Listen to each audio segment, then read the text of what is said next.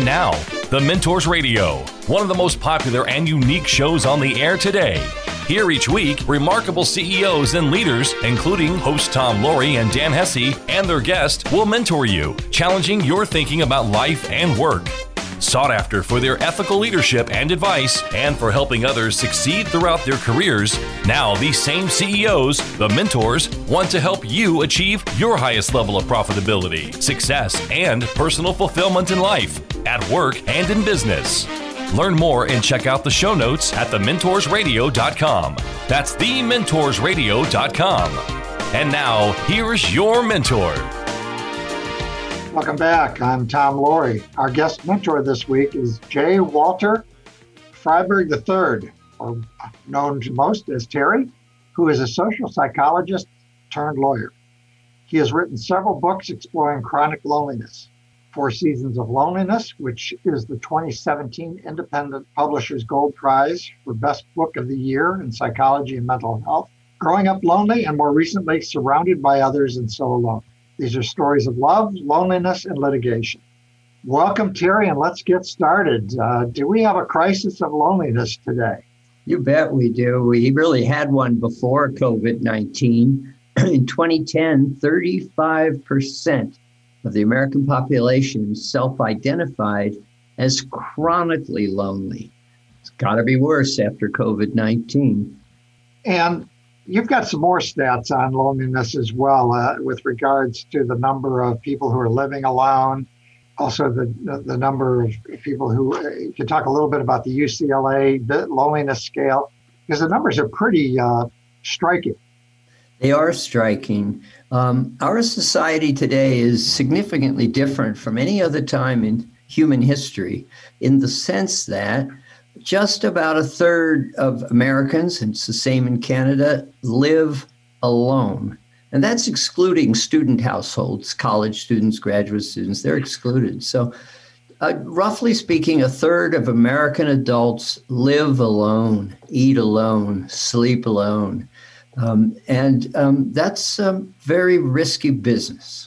And one of the stats I saw in one of your books is that 1 in 4 Americans, this is maybe a little bit older, I don't know if it's out of date or not, but 1 in 4 Americans said that they spoke with no one about something important to them in the last 6 months. Yes, that's from a wonderful, one of the early books on loneliness, actually by other authors.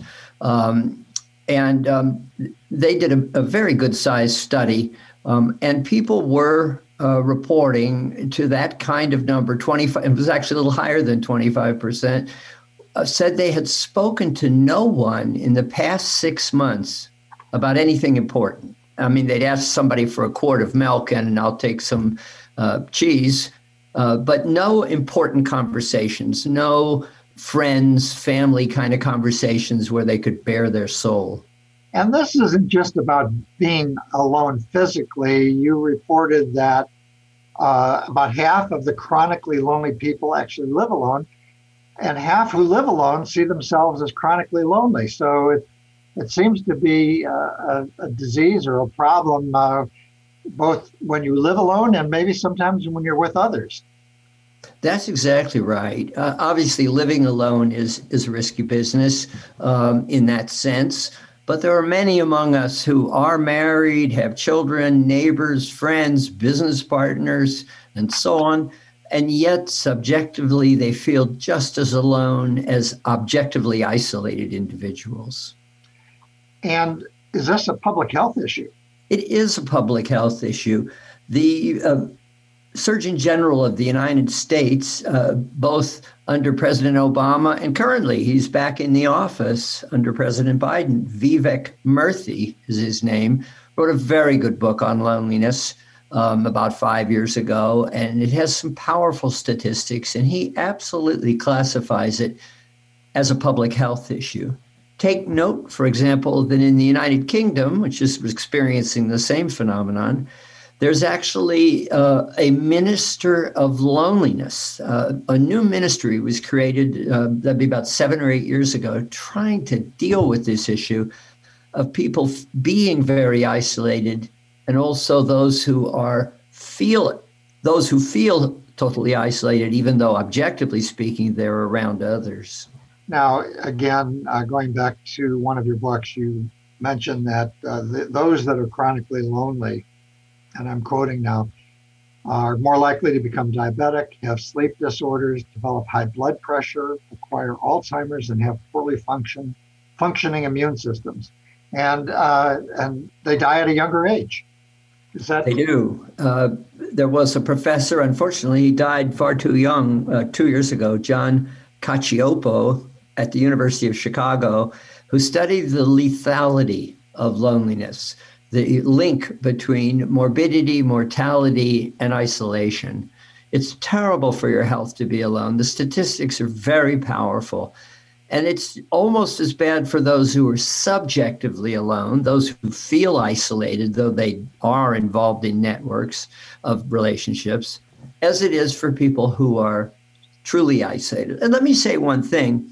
We're all lonely from time to time. That's normal. How could we not be? When we're in our 30s or 40s, our grandparents die. We're in our 50s or 60s, our parents die, friends move away, people get sick and die, or they can't do things with us they used to do.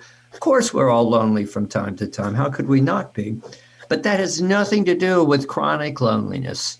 It's like the difference between sadness, we're all sad from time to time, and clinical depression, which is a mental illness of serious proportion.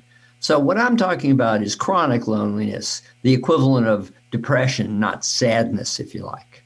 Well, I know that I remember when she came to the United States, Mother Teresa, now known as Saint Teresa of Calcutta, had a lot to say about this. She, as I remember, the greatest disease in the world is not TB or leprosy. It's being unwanted, unloved, uncared for.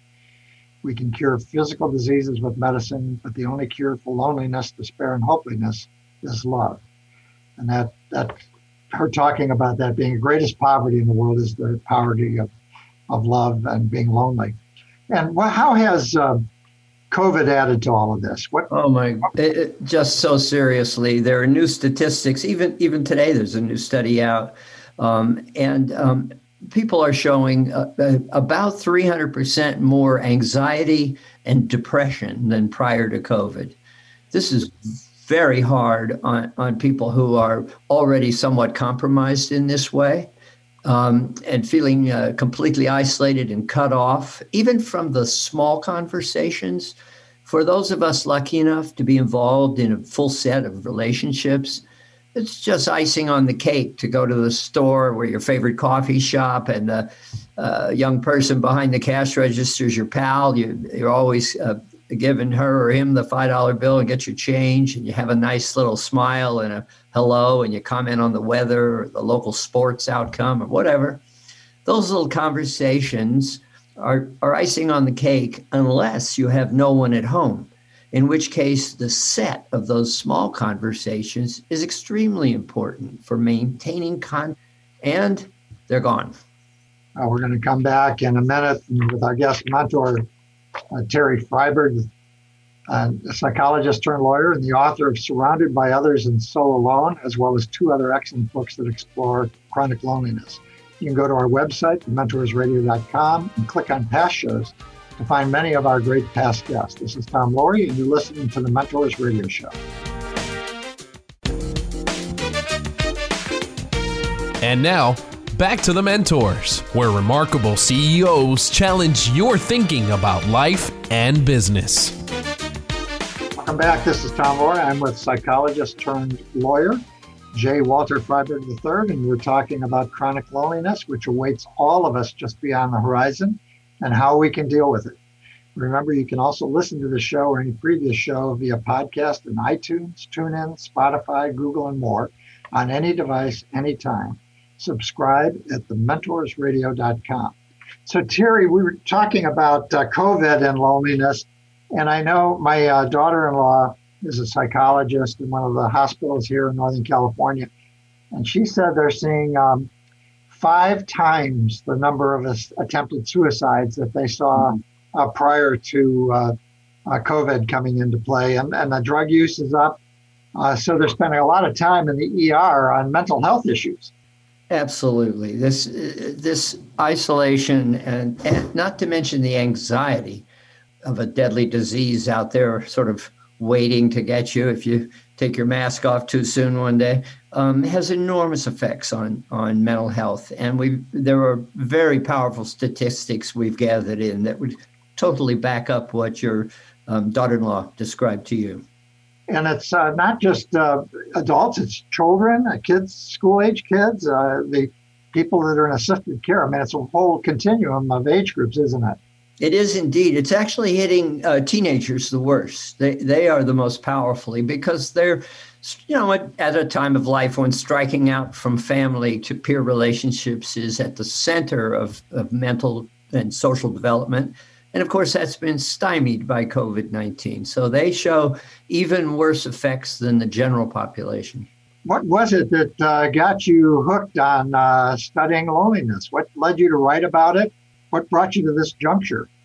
Well, I practiced law at the crossroads of law and psychiatry. So what that means is, for the most part, I was general counsel to Boston's principal social service agencies.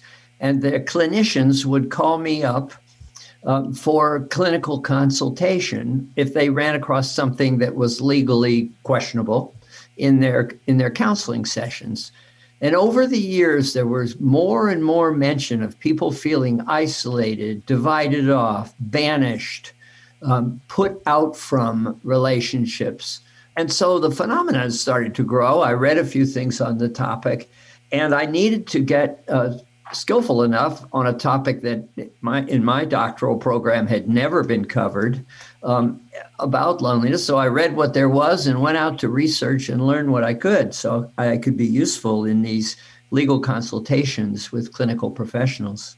Now, your books, and I've read 2 of them, you have, I believe, 4 or 5 case studies in each book emphasizing a different aspect of loneliness. What are the various facets of loneliness that you cover? Well, in the first book, in 4 Seasons of Loneliness, I took a look at isolated people, interesting cases of clinical cases that came to me as counsel for the clinician involved, or I was involved in a lawsuit that went on for years in several of those, and ran into all the facts and was fascinated by them. And then after I published that book, I realized that I had missed half the ball game, very blindsided. And that was all these people who are subjectively lonely, even though they're involved in networks of relationships. And so I went to study that the second time for the Surrounded by Others and Yet So Alone book. And when I took a look at the ways in which people who do have relationships but still feel so terribly lonely and isolated, I found that they fell into 5 categories. It wasn't theoretically derived. It was just when I looked at my about 1,400 case files I had from all 35 years of doing that work, they fell into 5 categories. And we can talk about those if you'd like. The 5 principal ways in which people who do have relationships nevertheless feel terribly lonely. Well, we're going to talk about this. This is Tom Lohr. You're listening to the Mentors Radio. We're with author Terry Freiberg III, and we're talking about living with loneliness and making sure we don't live with it. So let's talk about those 5 categories. What are they? They have to do with our connections, don't they? They do. And they're sort of logically clear. They're no great surprise. The principal one was just people who are too busy to make anything of their relationships. They have, I call them obstructed relationships. So they're just too busy. I became counsel for a 10-year-old boy, a wonderful kid, and I describe in the book his story. And his parents, the mom was a local mayor of a town outside of Boston. The dad was a very busy investment kind of guy. And they literally had too little time to make their child feel fully loved. And he was an easy kid to love. He was charming and stricken with cancer. It was quite a story. So people are just too busy sometimes. Another times is one-way connections. Sometimes relationships, people have different goals. one person's looking for love, the other person's looking for a step up towards getting a job or a recommendation or something else in mind. So they're not really on the same wavelength. Sometimes there's fraudulent connections. And I thought one of the most interesting statistics on that was that about 40% of current relationships, love relationships, are formed over the internet. And studies have shown that over half of the self-descriptions that people give on the internet are significantly inaccurate. They're exaggerating how tall they are, how thin they are, how educated they are, how interesting they are, how funny they are, and so on. So they're getting involved in relationships that have an untruth at the base of the relationship. And that obviously leads to explosive circumstances later on. The third type is tenuous relationships, fourth type, where relationships are unsure and uncertain. People are nervous that their mate's going to walk out, that their kid's going to turn on them and not call. And finally, there are dangerous relationships, people who are involved. The famous one, of course, is domestic violence, when you have often, but not always, the wife beaten and treated horrifically, and yet not telling anyone about it, lying about the origin of her bruises and black eyes, because it's still a relationship. It's just a dangerous one. So these are 5 different patterns by which people get involved in relationships that can't possibly work. They have a major flaw at the base of the relationship. One of the solutions or strategies for making sure you don't end up in a bad place really is to reflect on these relationships and be honest about them. And we're going to get into some of the strategies that people can take. But when as you know, because you and I talked before the show, I was a single parent, and I also had to re-enter the world of dating. And I have lots of stories that really, as you talk about these various types of relationships, really resonate. And, the tenuous, it has to do with the ambiguity. If there's ambiguity, that creates a lot of uncertainty. I knew some people who had bad relationships before. So when they enter into a new one, they carry that history with them and they project into the existing relationship, which then I would think these people have a difficulty having any kind of relationship, healthy relationship, unless they figure out what's going on with them, right? I think that's very true. And I think one way to look at this, we live in an era when we don't all follow through, but we all know we ought to take a look at our exercise patterns, get enough movement. We know we ought to eat the reasonably healthy foods in reasonable amounts. We know we shouldn't drink or smoke too much. So we police, to some extent, each of us polices these things. But what we often don't do is police our relationships. And there's some very handy tools that are available on in the books and on the website for policing your relationships, so you can make sure they're as healthy and strong as possible. Well, when we come back, let's talk a little bit more about some of these dysfunctional relationships or unhealthy relationships and some of the tools. We'll be back in a few minutes with our guest mentor, J.W. Freiberg III, psychologist turned lawyer, and the author of Growing Up Lonely, as well as 2 other excellent books that explore chronic loneliness. Remember, you can now listen to our Saturday broadcast on iHeartRadio or afterwards anytime, anywhere by subscribing to our podcast at thementorsradio.com. This is Tom Laurie, and this is The Mentors Radio Show.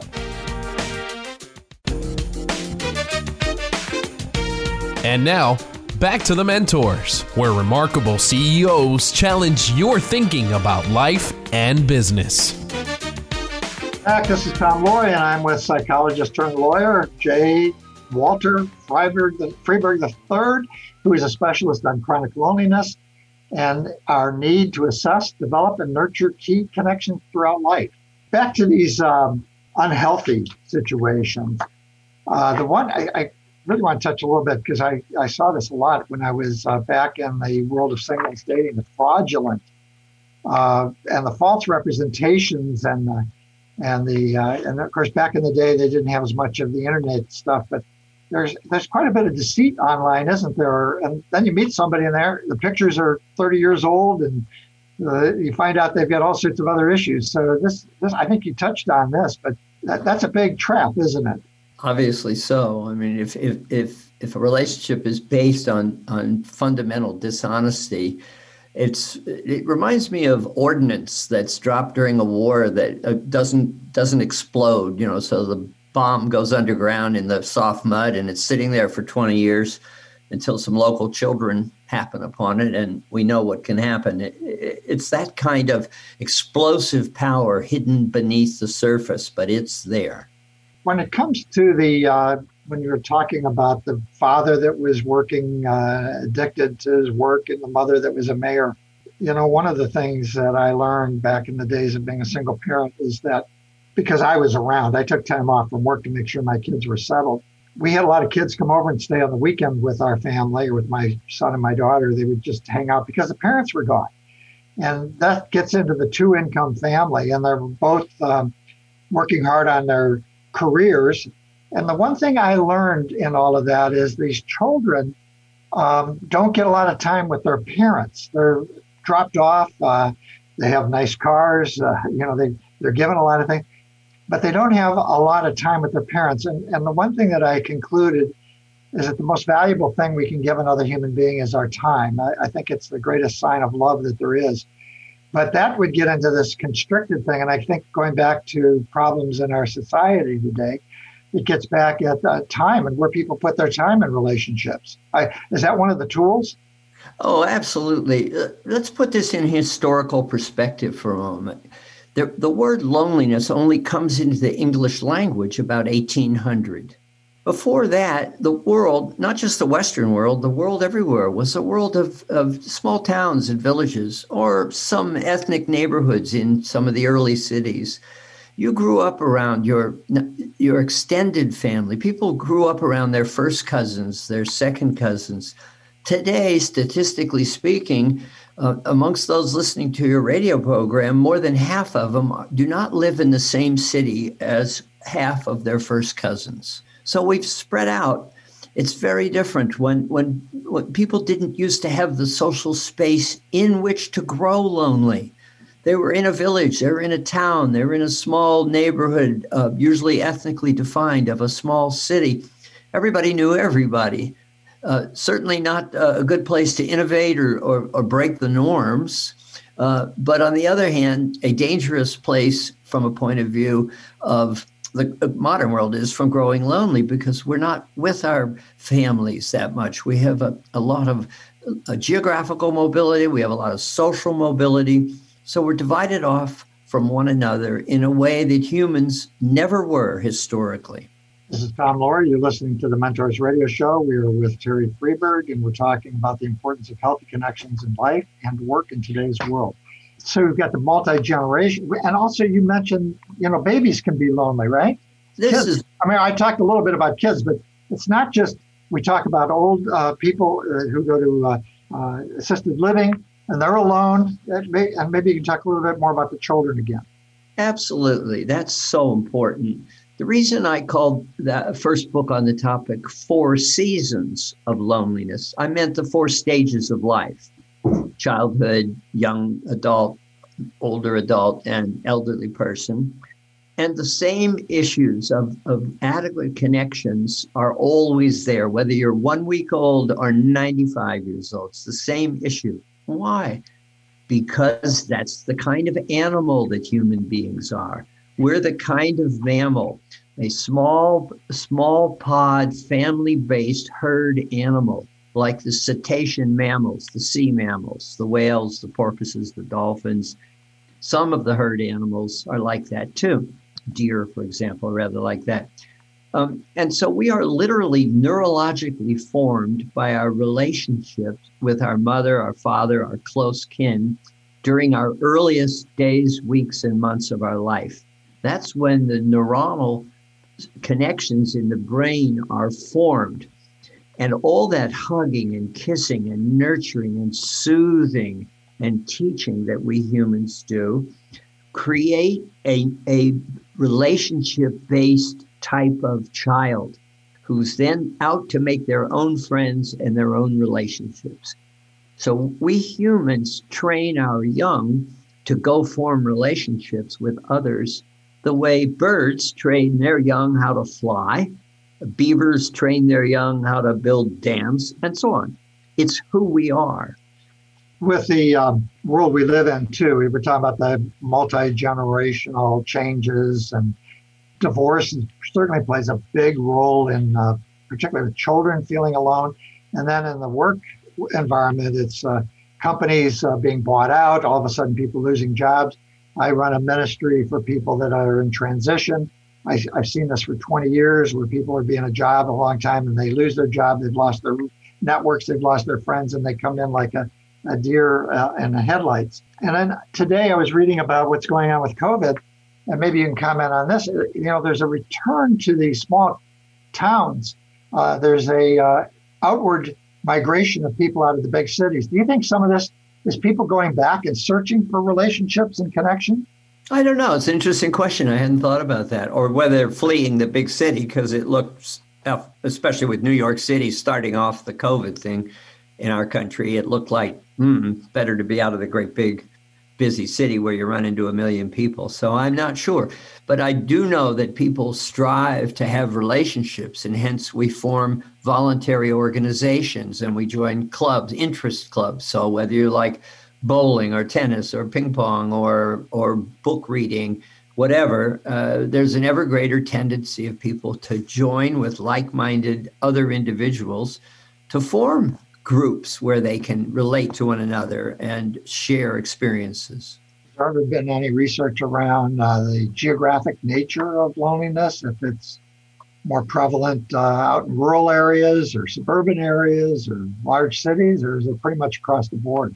Well, it definitely is a large city phenomenon. To the extent rural areas maintain enough viability to have family, they still participate in the community structure of yesteryear. Some of them look that way, but probably aren't that way.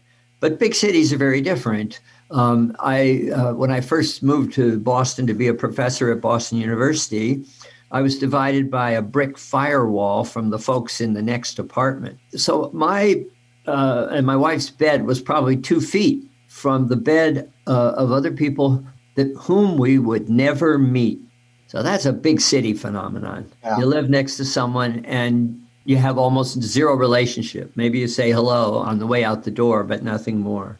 And by the way, a fun thing that I often like to add in we're gonna have to come back to that. I'm going to take a break here right now with psychologist turned lawyer Terry Freiberg, and he's the author of the award-winning 4 Seasons of Loneliness, as well as 2 other excellent books.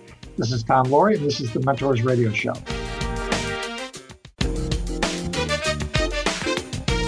And now, back to the Mentors, where remarkable CEOs challenge your thinking about life and business. Welcome back. This is Tom Laurie, and I'm with psychologist turned lawyer J. Walter Freiberg III, known as Terry, who is a specialist on healthy human connection and steps we can take to lower our risk of succumbing to loneliness. So, Terry, you were just in the middle of a thought when I had to cut to break. You want to finish that? Yeah, I'd love to. I'd like to add this little saying to the conversation, because sometimes people think, well, okay, it's no fun to be lonely, but it's not really very serious, is it? And one adds the statistics we looked at earlier about the morbidity and mortality associated with loneliness.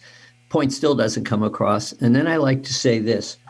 So you tell me, which hurts more, a broken arm or a broken heart? Loneliness hurts. We've all had broken hearts, at least as teenagers, when the girl or boy we really liked what showed no mutual interest. But even as adults, many of us have run into échec in relationship, and they've ended. And when you have a broken heart, it really hurts. Why?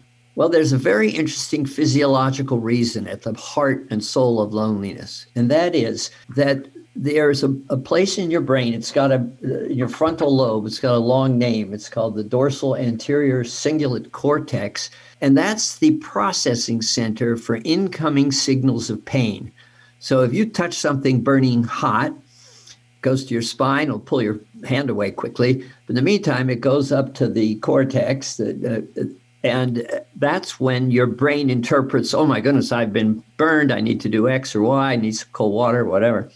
There's only one other use that's made of that neuronal branch. So the neurons that form that part of the cortex only have one other job, and that is they light up when people feel isolated, shunned, banned, excluded. So our body reserves its top neuron system for physical pain and also the pain of being lonely. It's important to us because our safety as human beings in an earlier world was all about staying closely linked to those around us.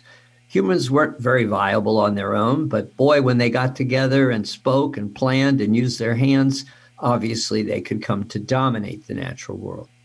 And differentiate for the audience the difference between solitude and loneliness so they're not confused, because those are two different things. Very different. The first line of that first book of mine is, this book is about loneliness, not solitude. Yes, there are people who live alone and love it and flourish, and they do well. They're built for it. They're capable of handling it. And not just monks living on a rocky crag high in the Himalaya mountains or something, but people who all over the world who live alone in a healthy fashion. But that doesn't mean that the other half of people who live alone don't have problems. They are capable of descending into chronic loneliness. So solitude is a healthy state of affairs for those who are capable and enjoy that, as opposed to loneliness, which is when others live or feel alone, not because they want to and choose to, but because of their circumstances of their lives. And another thing about these connections and healthy connections is the individual who founded or created LinkedIn, Reid Hoffman, did a beautiful paper a few years ago. You can find it on the net, called Connections with Integrity. And he puts connections, and he's thinking about it from a business standpoint, but I think it pertains to life as well. 4 different levels. The least is, I'll do something for you if you do something for me. And the most high valued connection is, I'll invest in this relationship because it's the right thing to do. And I urge listeners to go dig that out. It's a really great article about relationships and connections, and it'll help you analyze those and think about where they really fit in terms of your life. And this is, again, Tom Laurie. You're listening to the Mentors Radio. We're with author Terry Freiberg, and we're talking about the impact of healthy connections in life and work. Okay, we have two partial segments left. Let's get into what people can do. What are the countermeasures? Well, there are countermeasures, I'm glad to say. And I'll do my best to describe it in the time left to us. But if people are truly interested in looking at their relationships, if they go on the website, thelonelinessbooks.com, and click on author, I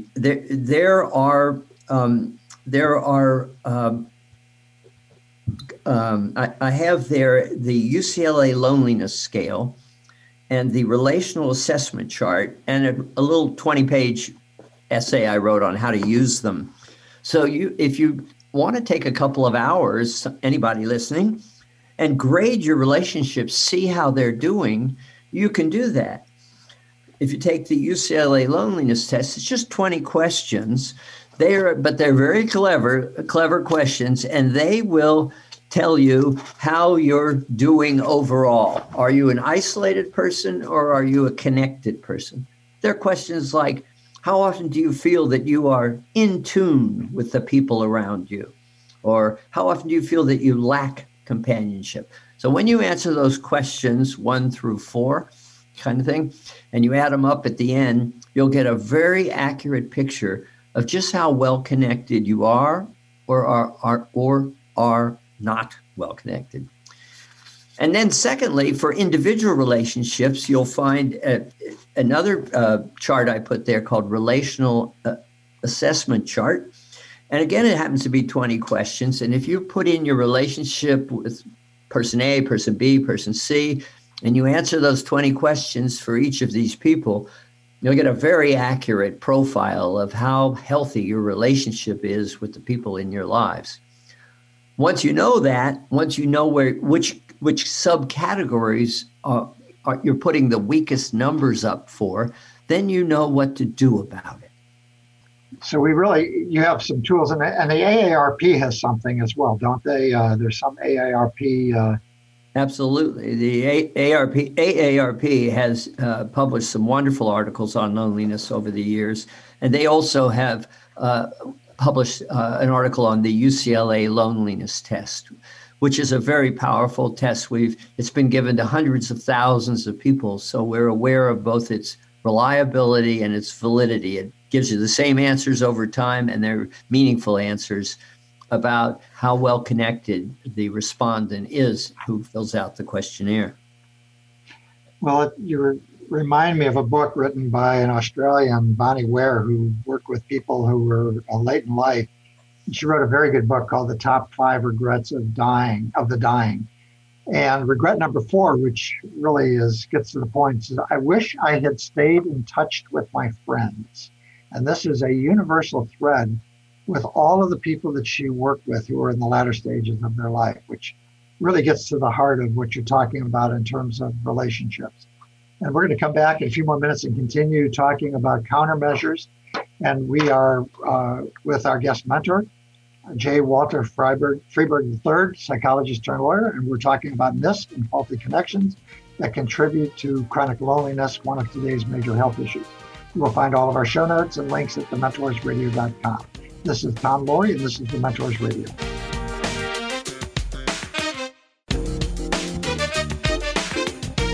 And now, back to The Mentors, where remarkable CEOs challenge your thinking about life and business. Welcome back. This is Tom Laurie, and I'm with psychologist turned lawyer, Terry Freiberg, and we're talking about chronic loneliness, which awaits all of us just beyond the horizon and how we can deal with it. So, Terry, let's go back to that quote that I pulled out of your book. Chronic loneliness awaits all of us just beyond the horizon. Maybe you could... So it's something we're all going to face unless we take some action, right? Well, not necessarily, but it is so important to keep one's eye on the quality of your relationships. How are they doing? And hence, in the last section, I talked about taking a look on the website, thelonelinessbooks.com, under articles, and you'll find the scales and little questionnaires you can give yourself and see how you're doing. But it's possible to rebuild relationships or to strike out to make new ones. It's easier than trying to lose that extra 30 pounds or do a bunch of exercise when you really haven't done any in 20 years. But it's really quite feasible to do a better job and improve your relationships. Have you called your cousins lately? Have you thought about connecting with some of those old high school friends? We now have these remarkable tools like Zoom and FaceTime and others, because when you have not just voice, but you have the picture of your interlocutor's face, you get what psychologists call mirroring. You see the body language and the facial expressions that accompany the words, and those are extremely important in relationships. The trick is to make use of these tools and link up with people electronically if they're too far away to visit, and of course, try to figure out when you can visit. And I imagine there's a call to action when you lose a relationship, either through death or whatever, right? Isn't there a getting back? I mean, you're talking about old relationships, but also reaching out and developing a lot of new relationships. Absolutely. I mean, some of us have relationships that really were based on, for example, work we once did or a hobby we once had. So you think the relationship is alive, but if you were to look closely, like with that relational assessment chart I mentioned earlier, you'd find that it gets a very low score. So either improve it if possible or move on and meet someone new from your new hobbies or your new interests. But being active and working on your relationships is as important as watching your weight and getting good exercise and eating healthy food. And you mentioned in your book that men are particularly adept at misrepresenting to themselves the quality of their relationships. Maybe you could give a little push to the men on what they need to do, a little extra. Yeah, it's we men who are the weakest at this. Women, there have been some wonderful content studies of conversational issues And women talk about how they feel, how their husband's treating them, all sorts of important things. Whereas when I look at my own relationship conversations with important relationships, they're often about how the sports team is done or the snowstorm that recently hit. And that's all fine, but a real absence of talking about how you feel or what you're afraid of or what it means to age and find you can no longer do X, Y, or Z. So we men need to be more active and clever by far than we have been if we're going to stay psychologically healthy. And we got about 30 or 40 seconds left, but how would you define a healthy connection? What is it that it gives us? A healthy connection is when you have a relationship with someone that's not tenuous or fraudulent or too stuffed up with nonsense, that where there's the time and the concern to deeply and sincerely communicate with one another, and where you feel confident that both people want this relationship to go on indefinitely. It's a sanctuary, isn't it? It is. And people find safety. You bet. I mean, the thing I say when I was in the world of singles is that everyone was looking for a relationship that was safe. It seemed to be one of the themes. That's what human beings are all about. We're the kind of mammal that need to be successfully around others like us to feel nurtured and safe. That's how we sleep well and eat well and digest well. That makes life work for human beings, feeling safely connected. Well, I encourage everybody to go to the website that Terry mentioned. We'll post it on our website. And I want to thank you very much, Terry. This is such an important issue, and it affects people both at work and in their life and how we treat people and the importance of connection. We've been talking to J. Walter Freiberg III, the author of 3 excellent books that explore chronic loneliness and the countermeasures one can employ to keep this ever-present monster at bay throughout life. We'll be posting links to all of Terry's books on our website and his website, thementorsradio.com. And when you're there, subscribe to future shows. You can also listen to us online, any device, anytime, on any podcast platform, Apple, Google Play, Stitcher, TuneIn, Spotify. Join us next week at the same time for the next edition of The Mentors Radio. Until then, this is Tom Laurie signing off for today. Remember to be all that you can be and keep the candle lit for all who struggle in the darkness. It's been The Mentors, where remarkable CEOs challenge your thinking about life and business. To get more information about the program or a sponsor, to download a podcast of today's show, or to leave a question for our host, go to thementorsradio.com. That's www.thementorsradio.com. The preceding program copyright CBJ LLC. All rights reserved.